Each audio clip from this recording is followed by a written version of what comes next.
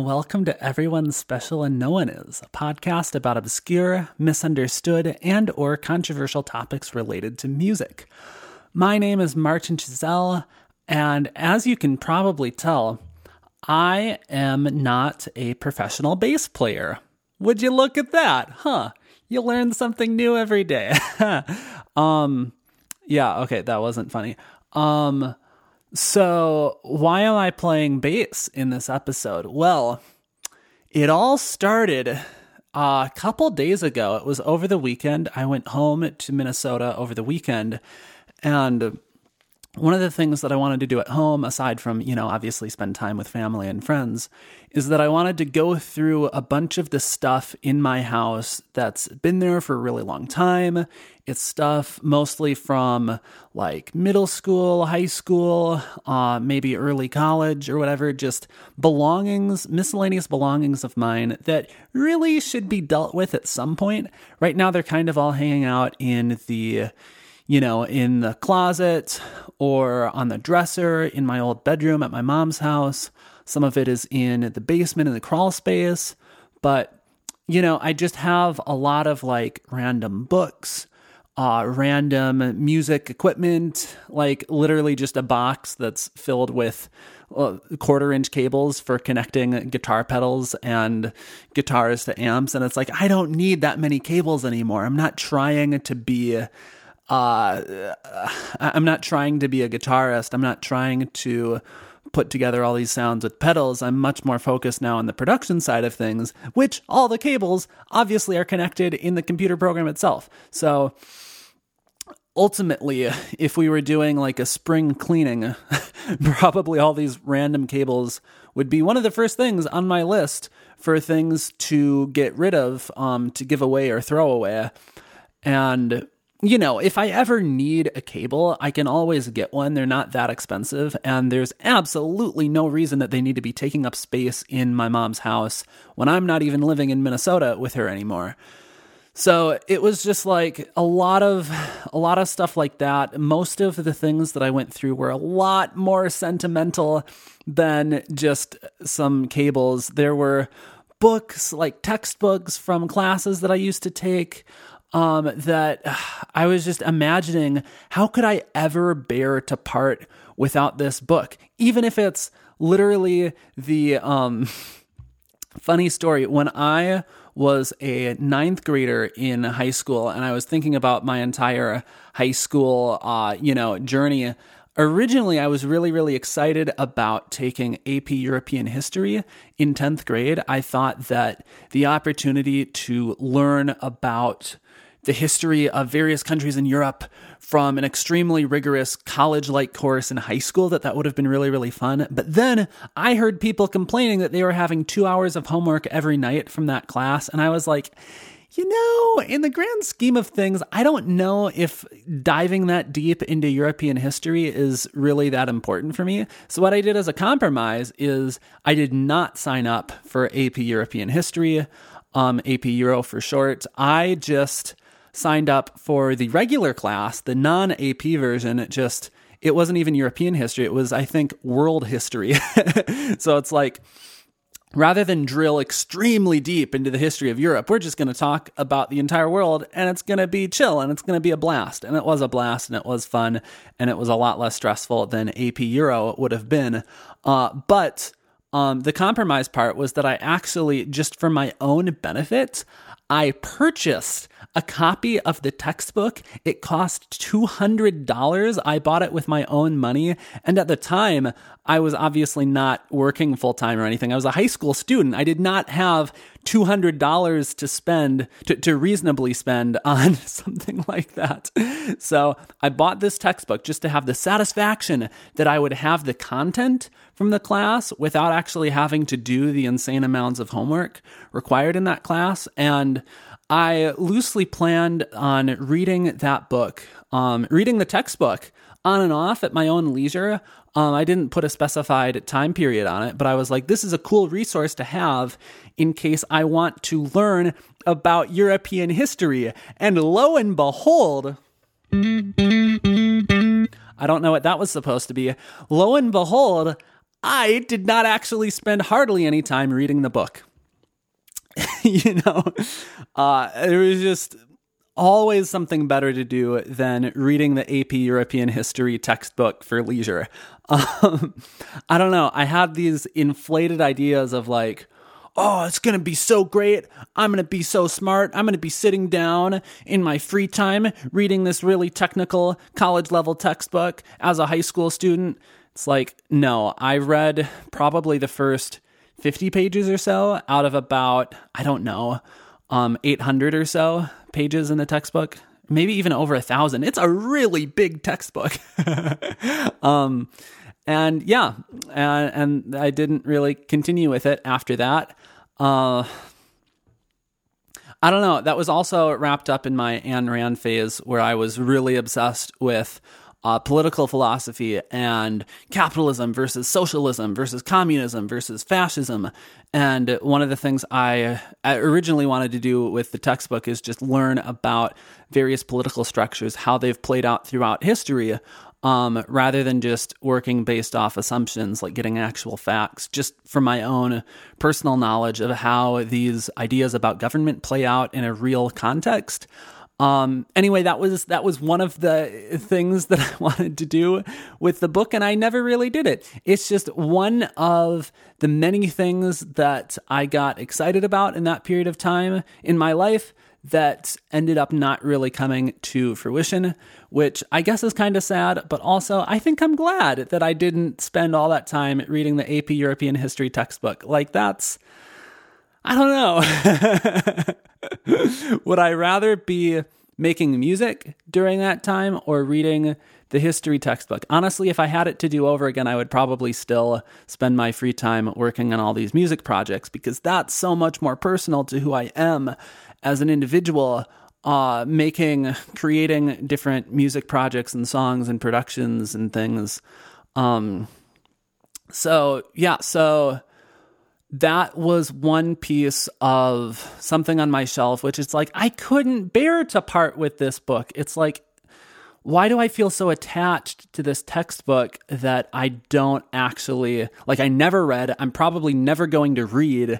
Like, what is the point? Because I imagined throwing it away or giving it away or selling it on a textbook website. And like, those options just felt really sad to me because it's like, wait, but maybe I will get around to reading this, even though I don't really have much of an interest in European history. Maybe I will finally pick this up off the shelf and dive into it. It's like, I don't know. I get so attached to these things that even now at age 23, I cannot believe I'm 23. At age 23, something that, this book that I purchased when I was a 9th grader, I can't bear to part with it somehow, but it was painful. But I think I eventually did decide that if I had to give up a bunch of these books to consolidate to save on space for spring cleaning sometime in the future, I would probably give up this one because I need to just let go. It's healthy to let go of things sometimes.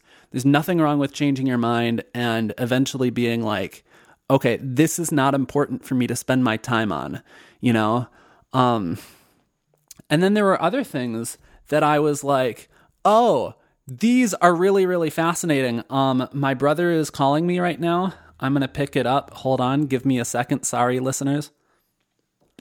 Hi, I'm recording a podcast right now. Do you want to be on the podcast? I'm okay. I'm just wondering what the name of your podcast is. Victoria and I are making dinner, otherwise I would. You're asking about the name of my podcast as I'm recording the podcast? No way, really, but no, not your podcast. The when you showed me, because I want to show it to Victoria. Oh, you mean that other podcast that I was showing you in the car? Okay. Yes. Bummer. I thought that would have been such a great moment if you... We can. I can call you back and pretend like I am. I'm just kidding. No, it's all good. That other podcast that we were listening to in the car is called Reply All, and the episode that we were listening to is called Long Distance. Okay, sounds good. And it's a 3-parter. So we were listening to the first part. What's your podcast about that you're doing right now? The one I'm doing about right now is about musical instruments and letting go of the past. Interesting. Yeah. Alrighty, well, good luck. Have fun. Is it okay if I put this in the podcast? If you would like to. You can say no. You don't have to. Go for it. Yay, that's consent. Awesome. Consent. Okay, I'll talk to you later. Okay, thanks. All right. Bye. Yep. Bye-bye. Alrighty. Back to the bass guitar. And me talking. So that was fun. I hope he has a good time listening to Reply All, a much, much better produced podcast than this one, much more professional. You know, you get a team of, I don't even know, like 10 or 15 people working on a podcast. It's going to turn out more involved. But anyway, I've done enough self-criticism for one episode. But back to what I was saying. So this textbook, I was like feeling sort of nostalgic for it, but also I can let go of it. But one of the things that I found while going through the stuff at my mom's house, which I actually did pick up as like, this is an artifact from my childhood that I would actually like to spend more time with, is a book, not like a fiction or a nonfiction book, but a music book. A music book with sheet music, transcriptions from the album Clockwork Angels by the band Rush.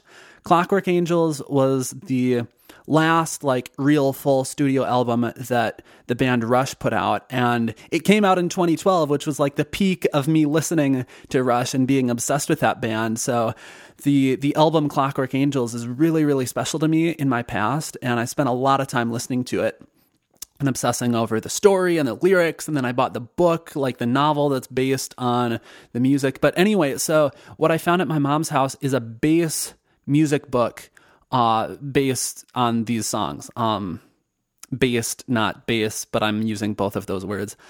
So just, you know, if you want to learn to play the songs in the album on bass, someone, not Geddy Lee. Geddy Lee doesn't have time for this, or didn't have time for this, but someone unrelated to the band actually took the time to write down and transcribe every single bass part and create tabs so that anyone can learn it on bass.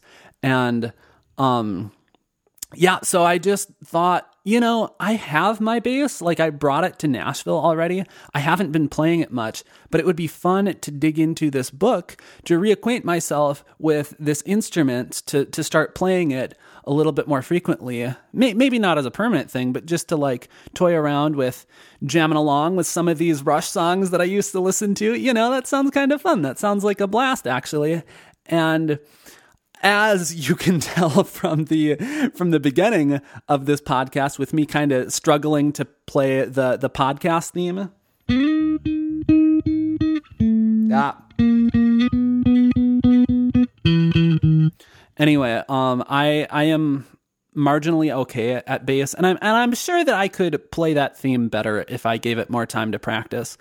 But I think that if bass guitar is going to be something that I more regularly use in my music productions, then it would help to get a little bit better at it.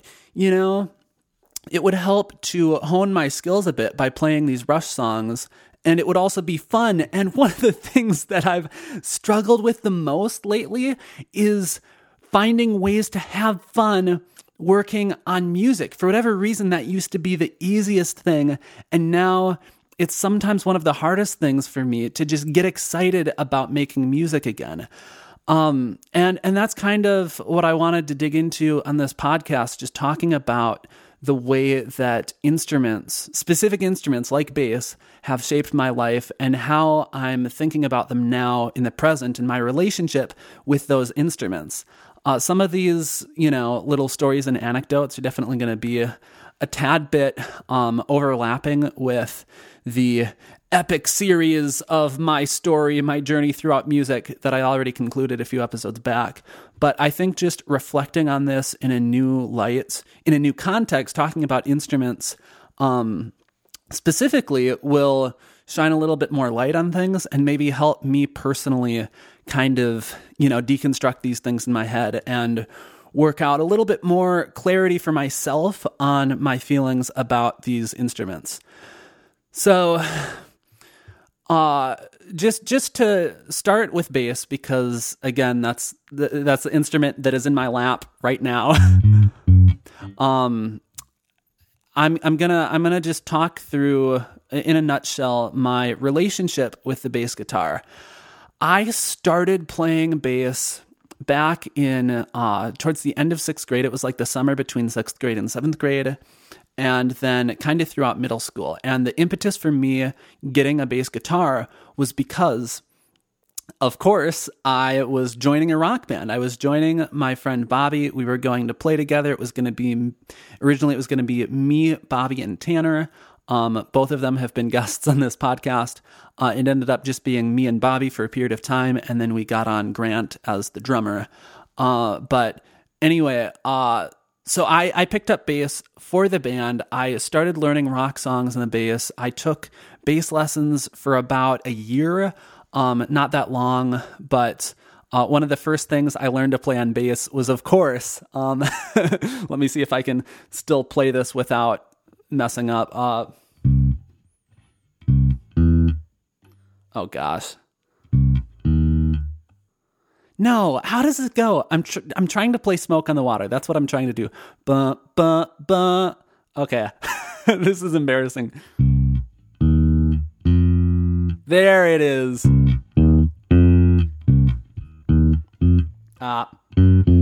See, I can't even play it from memory. That's how much I did not spend time playing Smoke on the Water. It was just like, oh, you got a guitar? You better learn how to play Smoke on the Water.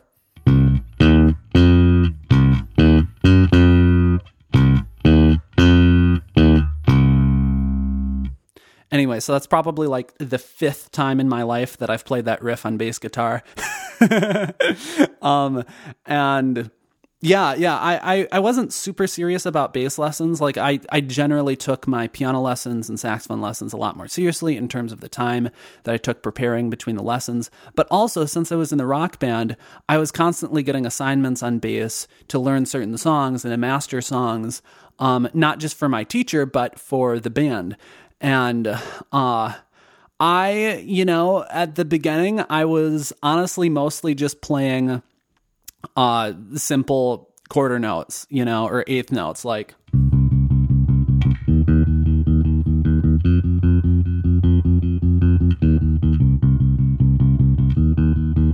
or whatever.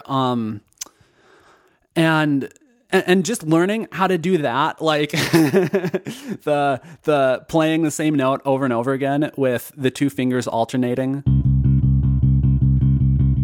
Like that took me a while to master. I mean, as anyone does as they're learning an instrument. But then I gradually, as me and Bobby and the band started to play more complex songs, I wanted to push myself. So I was learning songs like Hysteria by Muse. I wonder if I can still play that riff. It's like boo boo boo boo boo boo boo boo. That was a horrible impression of it, but it's like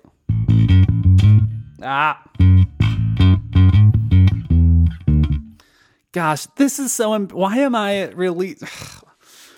I should not be figuring out these songs live on the podcast. I should be pausing and rehearsing them. But I've decided that I'm taking this podcast in a more raw, genuine, unfiltered direction, which is why you're getting me struggling with these songs because I'm trying just to let go a little bit, to let go of making everything perfect. You know what I'm saying? So this is me struggling to play the riff from the song Hysteria by Muse from memory.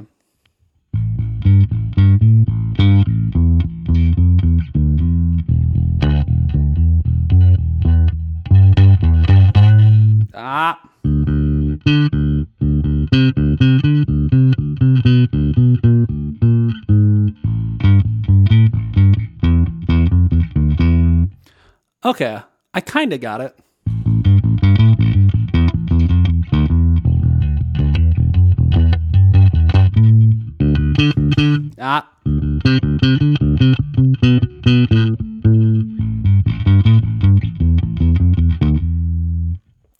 So there you go. I'm sure you're sick and tired of me playing that riff now, so I'm going to stop.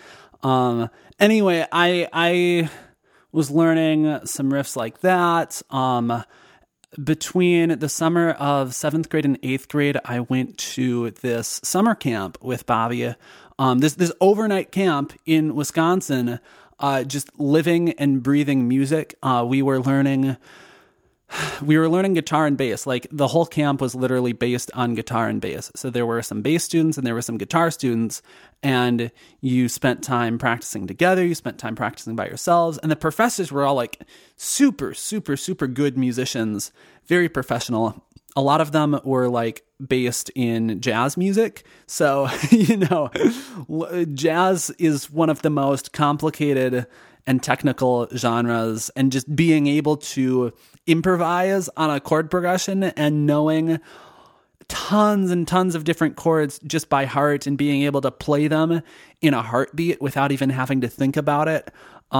It's just very impressive what they were able to do. We didn't play very much jazz at the camp, but I think a little bit of jazz. It was just like, we were very impressed by the professors.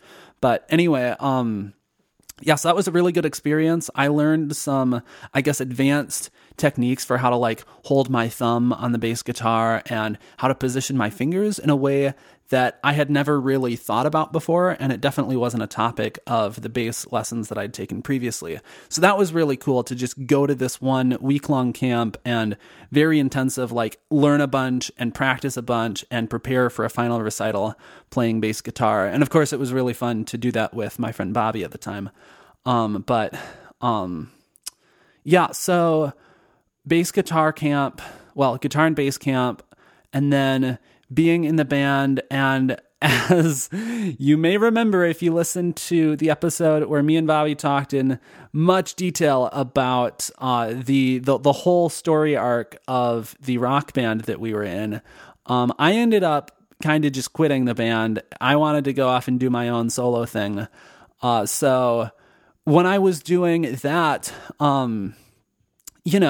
bass became less of a priority. When I was playing on my own, I wanted to be able to do these performances where I was singing, playing saxophone, playing piano, and bass would just be a supporting instrument. So I would play a little bass loop, like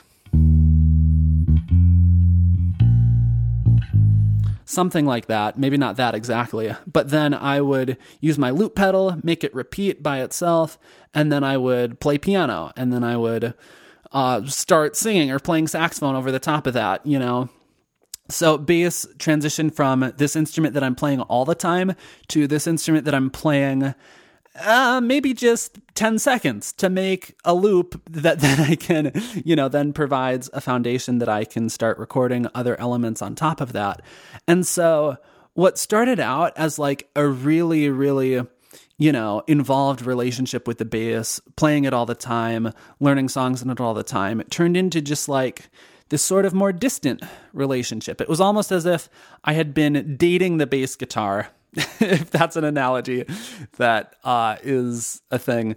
It was almost as if I was like dating the bass guitar, constantly waking up, sending good morning texts to the bass, cute winky texts over, and then just like getting together and then like spending my whole time with, didn't spend my whole time with the bass guitar, but I definitely, it was one of those relationships where you get together like 3 to 4 times a week. And when you're together, it's really, really good. You don't have to be joined at the hip together, but it's still a healthy romantic relationship.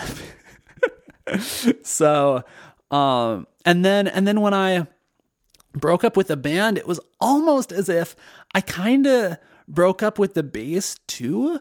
It wasn't as if I never saw the bass again or never touched it, but it's like we would get coffee sometimes, here and there, and maybe like became distant friends. But gradually we just kind of stopped really seeing each other all that much. And as I was doing more and more performances on my own, I got less and less attached to bringing my bass guitar to those performances. I was much more focused on saxophone, singing, piano. So that's kind of how bass sputtered out a little bit. Like throughout the beginning of high school, I quit the band in the summer between middle school and high school, and then 9th grade, 10th grade, and so on. I just wasn't playing it much at all. I was still playing, other instruments, but it did not become as much of a focus for me. And fast forward like 4 years. So I decided that I was going to focus on songwriting in 11th grade. And then it wasn't until, so that was my junior year of high school. And then it wasn't until like my second year of college, I believe. Yeah. Yeah. So it was a good long time. Not quite 4 years, but it was a long time between just giving up musical performance in general and deciding to only write songs to finally playing bass again on one of my own songs. And that was the very first song that I played bass on was If Eve Dumped Adam, the song that I co-wrote with Kate Cosentino. I recorded that over winter break. I went back to the same studio in St. Paul where I'd recorded a bunch of my other songs, and I got together with one of my friends who plays guitar. He played guitar. I played bass. I felt very shaky because I practiced this beforehand. I practiced If Eve Dumped Adam shortly before the recording session. But even so, I felt so insecure about it. I have a very vivid memory sitting in that recording booth being having two people, the studio engineer plus my friend, just sitting and watching me play bass and struggle to play it without making any fret noises. And what I mean by fret noises is this is like a clean tone. Well, that was kind of, here, let me do that better.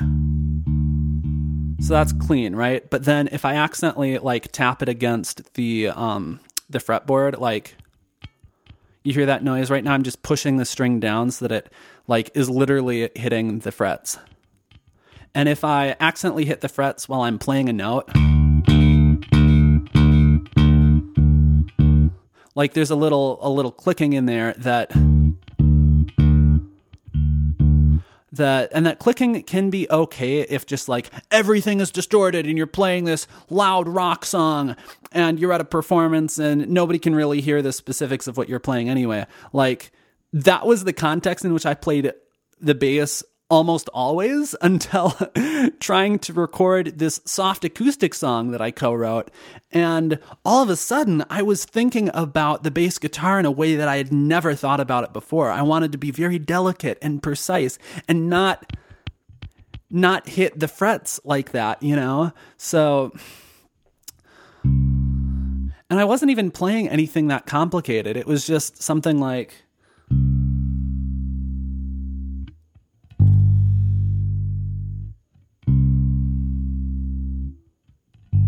two notes back and forth like that. And then in the chorus, I think I went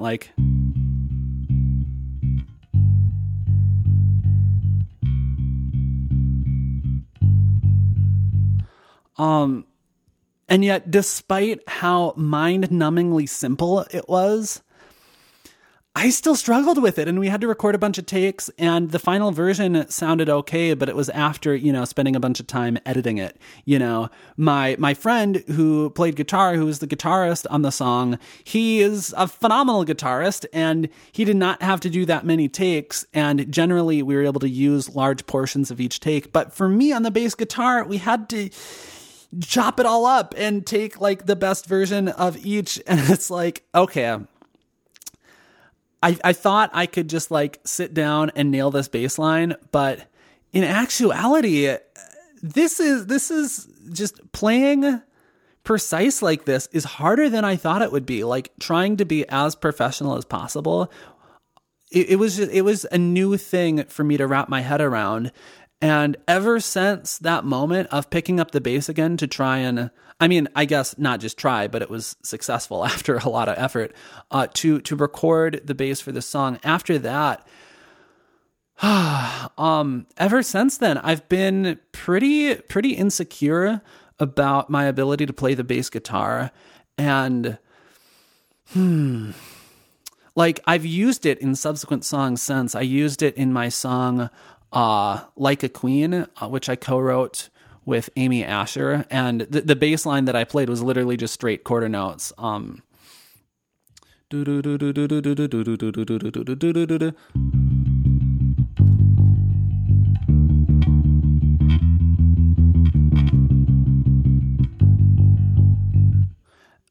for a portion of that song, specifically, I think in the chorus, I don't know. I felt like I wasn't good enough at playing the bass. So I literally took a recording of bass guitar that I had from a previous song that I recorded where I hired out all of the instrumentalists. My song Reclaim, the only rock song that I have out on Spotify, none of those instruments are me playing it. That was back when I got everyone else to do it. So basically for the song If Eve Dumped Adam, which I wrote way after Reclaim, in order to work on the production of If Eve Dumped Adam, I took a little sample of the bass guitar from my song Reclaim and just like, edited it so that the notes would align with the, sorry, did I say If Eve Dumped Adam? I meant Like a Queen. Gosh. Okay. Just to get this straight, I co-wrote If Eve Dumped Adam with Kate Cosentino. That was a separate thing that I thought I was done talking about that song, but apparently my brain did not want me to be done talking about that song. The other song is Like a Queen, which I co-wrote with Amy Asher. These are two separate songs. Like a Queen is the one that I used the bass sample from the previous song, in addition to playing a little bit of myself. But now I'm just getting knee deep into the details, and I'd like to just move on. So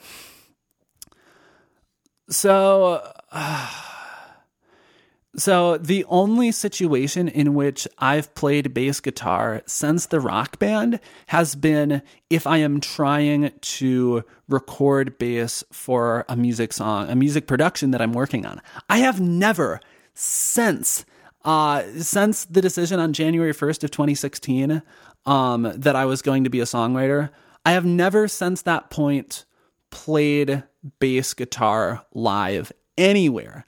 I have done performances where I play piano and sing.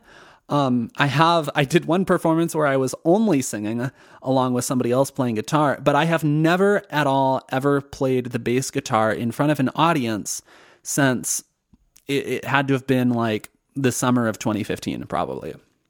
And that's a long time not to play an instrument that used to be so important to me. It just feels like this, again, back to the relationship analogy, that it's kind of like it's non-existent anymore. And I don't know, that's kind of sad because I've always, I brought my bass with me to Los Angeles. I brought my bass with me to Nashville now. I've been bringing it with me, but I haven't been playing it that much. And whereas it's really easy for me to sit down at a piano or on my roommate's organ and just jam out, it's really hard for me to just pick up the bass and have a fun time with I guess one exception. I learned how to play the vocal melody of my song on Spotify, Angry Departures. And that is the one riff that I will sometimes on occasion pick up my bass and just play that riff for fun. That riff goes like, And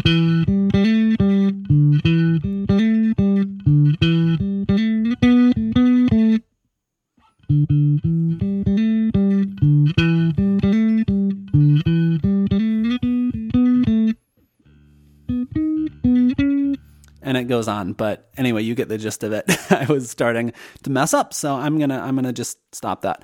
But yeah, so generally I don't pick up the bass to have fun, but maybe once I start learning these Rush songs from the album Clockwork Angels and that book that I brought back from Minnesota, maybe I can get back in touch with this instrument that used to be so important to me, you know? And I don't know. What's the point? What's the point of all of this? What is the message? What is the takeaway? I guess it's important to know when to let go of things from your past.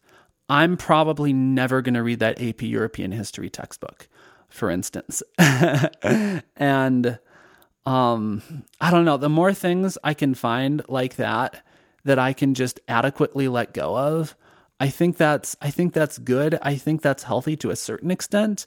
I'm not gonna let go of my bass guitar. At least I don't have any interest in doing that right now because it's important to me. But I don't know. Like, I had already let go of looping. You know, I used to think back in the beginning of high school, I thought that I was going to be a looping performer and I was going to create all these loops and be the only one on stage, just like Ed Sheeran, captivating a whole crowd using only my voice and instruments.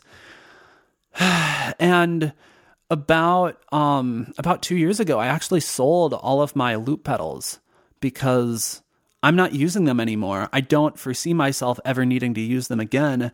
And at a certain point, just the money that I would get from selling those loop pedals is better than just trying to hold on to the past, you know? And around the same time, I actually sold all of my bass guitar amps. I had 2 or 3 bass guitar amps that were just kicking around in the house that I hadn't been using hardly at all. And I sold them on Craigslist. And now, I mean, I kept my bass because I can still use my bass, plugging it into my computer and using the virtual amplifier. Right now, the virtual amp that you're hearing in Logic is called Big Stack. It's one of the Logic presets for a bass amp. Sounds so much like a big stack, doesn't it? I don't know. But anyway, so the reason I kept my bass but gave away my amps is because I wanted to use it in productions, and you know, I can still do that, plugging it into my computer and using the virtual amp. And I don't know, it would be fun for me to actually have an amp to be able to practice like normal without having to, you know, plug everything in my computer to put on headphones. Like, it would be fun to just pick up the bass, plug it into an amp and jam out. But maybe that's something, I mean, that I can be okay with letting go of that. I already made a big step towards letting that go when I sold the amps. So why should I have a resentment for myself 2 years ago for making that decision when it was definitely the right decision at the time? I mean, maybe knowing what I now know about trying to use the bass in more songs, I wouldn't be so apt to give away the amps. But at the time, it was a good decision, and maybe I can just be at peace with that. I think one of the biggest things that I need to work on doing is coming to peace with the decisions that I've made and not feeling so resentful of myself for possibly making the wrong decision. You know, I feel like if I go through the decisions that I've made, steering my life choices, especially over the past, 2 or 3 years, I could find a lot of things that I'm really self-critical about. But if I just accept that it was probably the best decision at the time, maybe that's okay. Maybe if I learn to love myself, to love my past decisions, I can then love myself in the present too, and not feel so conflicted all the time that I'm on the wrong path, when it's like, maybe I'm not on the wrong path, or maybe there is no right or wrong path. Maybe there's just the path I'm on. And if I'm unsatisfied with it in certain ways, then I can choose to steer myself back in the other direction. Like I can choose to pick up my bass and struggle to play it live on a podcast, even if I'm not hitting all the notes right, just because it feels like it's getting me more in touch with who I am as a musician and these instruments that used to be so important to me. I don't know. I've kind of, like, I did have a plan for this podcast episode. I was going to talk about bass guitar, saxophone, piano, and just like do a tour through the instruments that have been particularly important to me throughout my life. But now I think, honestly, this is a more interesting topic, and I might just, I don't know. I might just have to wrap up. How long have we been recording? 40 minutes. Yeah. Okay. It's getting there. We can do another 5 to 10 minutes or so, but yeah, I definitely think this is a more interesting topic than what I had originally planned for this episode to be about. I think that there's so many areas in my life where there are things that used to be very, very, very important to me, that are maybe not as important anymore. And I just need to make a confident decision. Is it right that I haven't been spending as much time on this one area in my life? Or do I want to make a corrective change, and do I want to start spending more time on it? You know, I used to be super, super passionate about learning to speak Spanish. I took Spanish all throughout middle school, high school. I think I took I was in Spanish classes for 3 out of the 4 years in high school, and 2 out of the 3 years in college. And I really, really enjoyed speaking Spanish. It was one thing that I found that I excelled at. And it was just the idea of getting to speak another language and to open up a whole new swath of the population that I could communicate with. It just felt really, really, really special to me. And I don't know, I haven't hardly practiced Spanish in about like a year and a half to 2 years. And that feels very, very distressing to me, almost like it's something, like it's a burden on me, like it's something that I should do, but I just, for whatever reason, haven't found the time or motivation to do it. Whenever I see like instructions and there's the English version and the Spanish version, or like signs, like especially in the grocery store, there's like signs in English and in Spanish, or, there's this one ad that I pass every day on the way to work, at a particular restaurant in Nashville. It's a Mexican restaurant, and the sign says, "Se necesitan meseros." I probably slaughtered that. "Se necesitan meseros." Did I get that right? And on the other side of the sign, it says the English version, which is waiters needed. They're just hiring for waiters. And when I see that sign, I feel like, I need to practice my Spanish. I need to get better at this. If I don't practice it, then I'm going to lose what I've learned in the language, and I'm going to go back like fall years behind in all of that work that I put into learning Spanish throughout school. So it's like coming to this crossroads of, okay, I've been out of college for over a year now. Is Spanish something that I want to kind of practice every so often to still stay in touch with it and not just forget everything? Or is it something that I can honestly let go of, you know? Is it something that I can be like, you know, there's only so much time in a day. I'm just me. I'm going to be the best version of me that I can be. And that doesn't necessarily include being fluent in Spanish at the end of the day. There's so many more life-enriching things that I want to pursue than learning Spanish. Or if maybe that is something that I want to invest more time on, and maybe I don't necessarily have to go all the way to fluency, but just keeping it up a bit. You know, I'm probably going to be going down to Mexico with family early next year. And just the thought of being down there and being at restaurants and not being able to order my food in Spanish, like ordering is the easiest thing to do, because I took there was a whole unit in like 7th grade Spanish where we learned how to order food. And it's like, if I can pronounce the words and point to the pictures and maybe ask like one random question or two in Spanish, like that's super easy. You don't have to be able to carry on an entire conversation in Spanish in order to order food.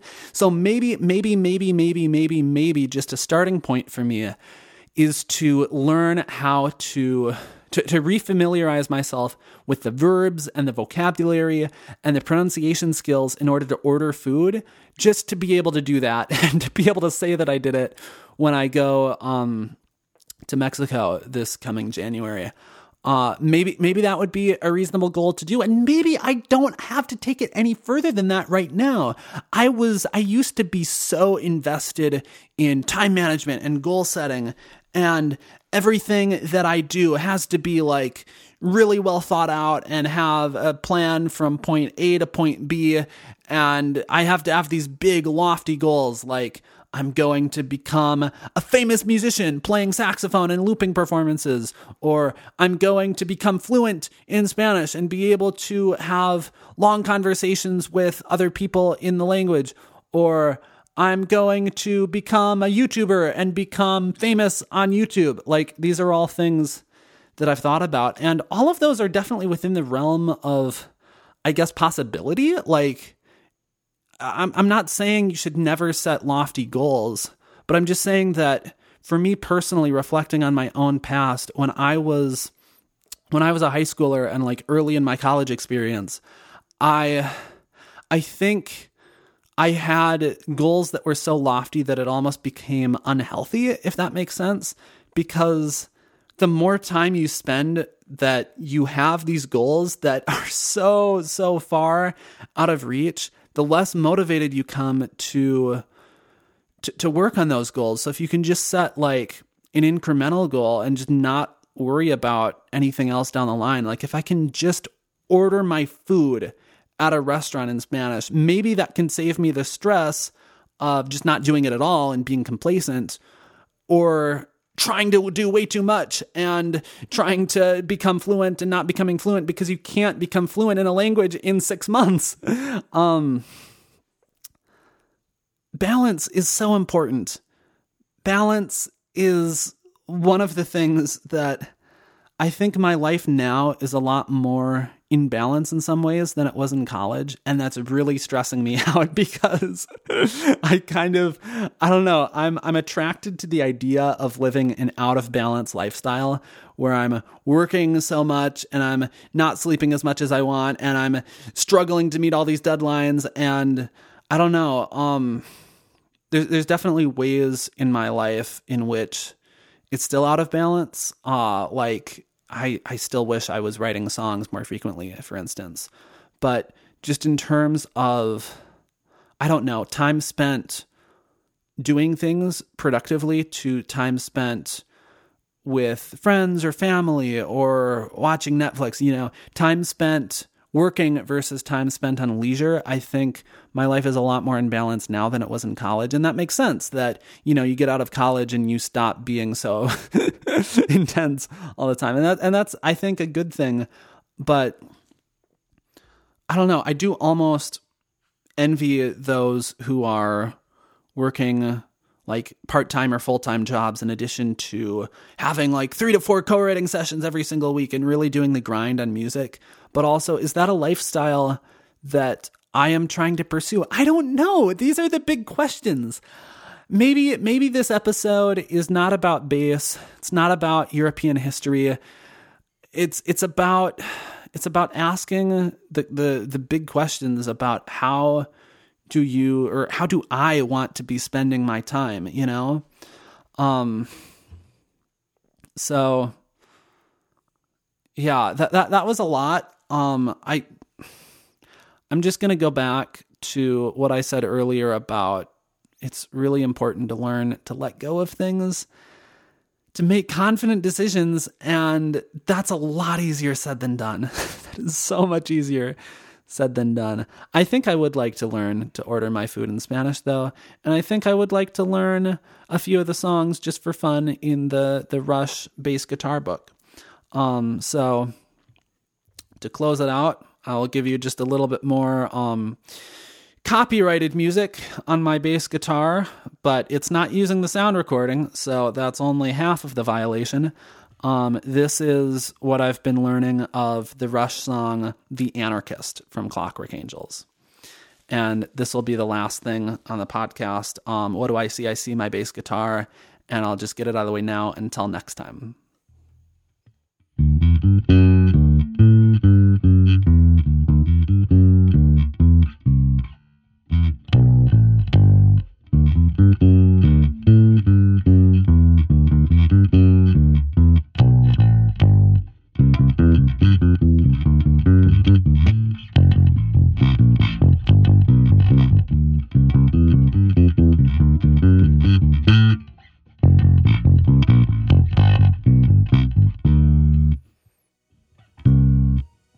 Yeah, kind of rough, very off the cuff, but those are my unedited bass guitar takes. So there you have it. Yeah, said it once, say it again. Until next time.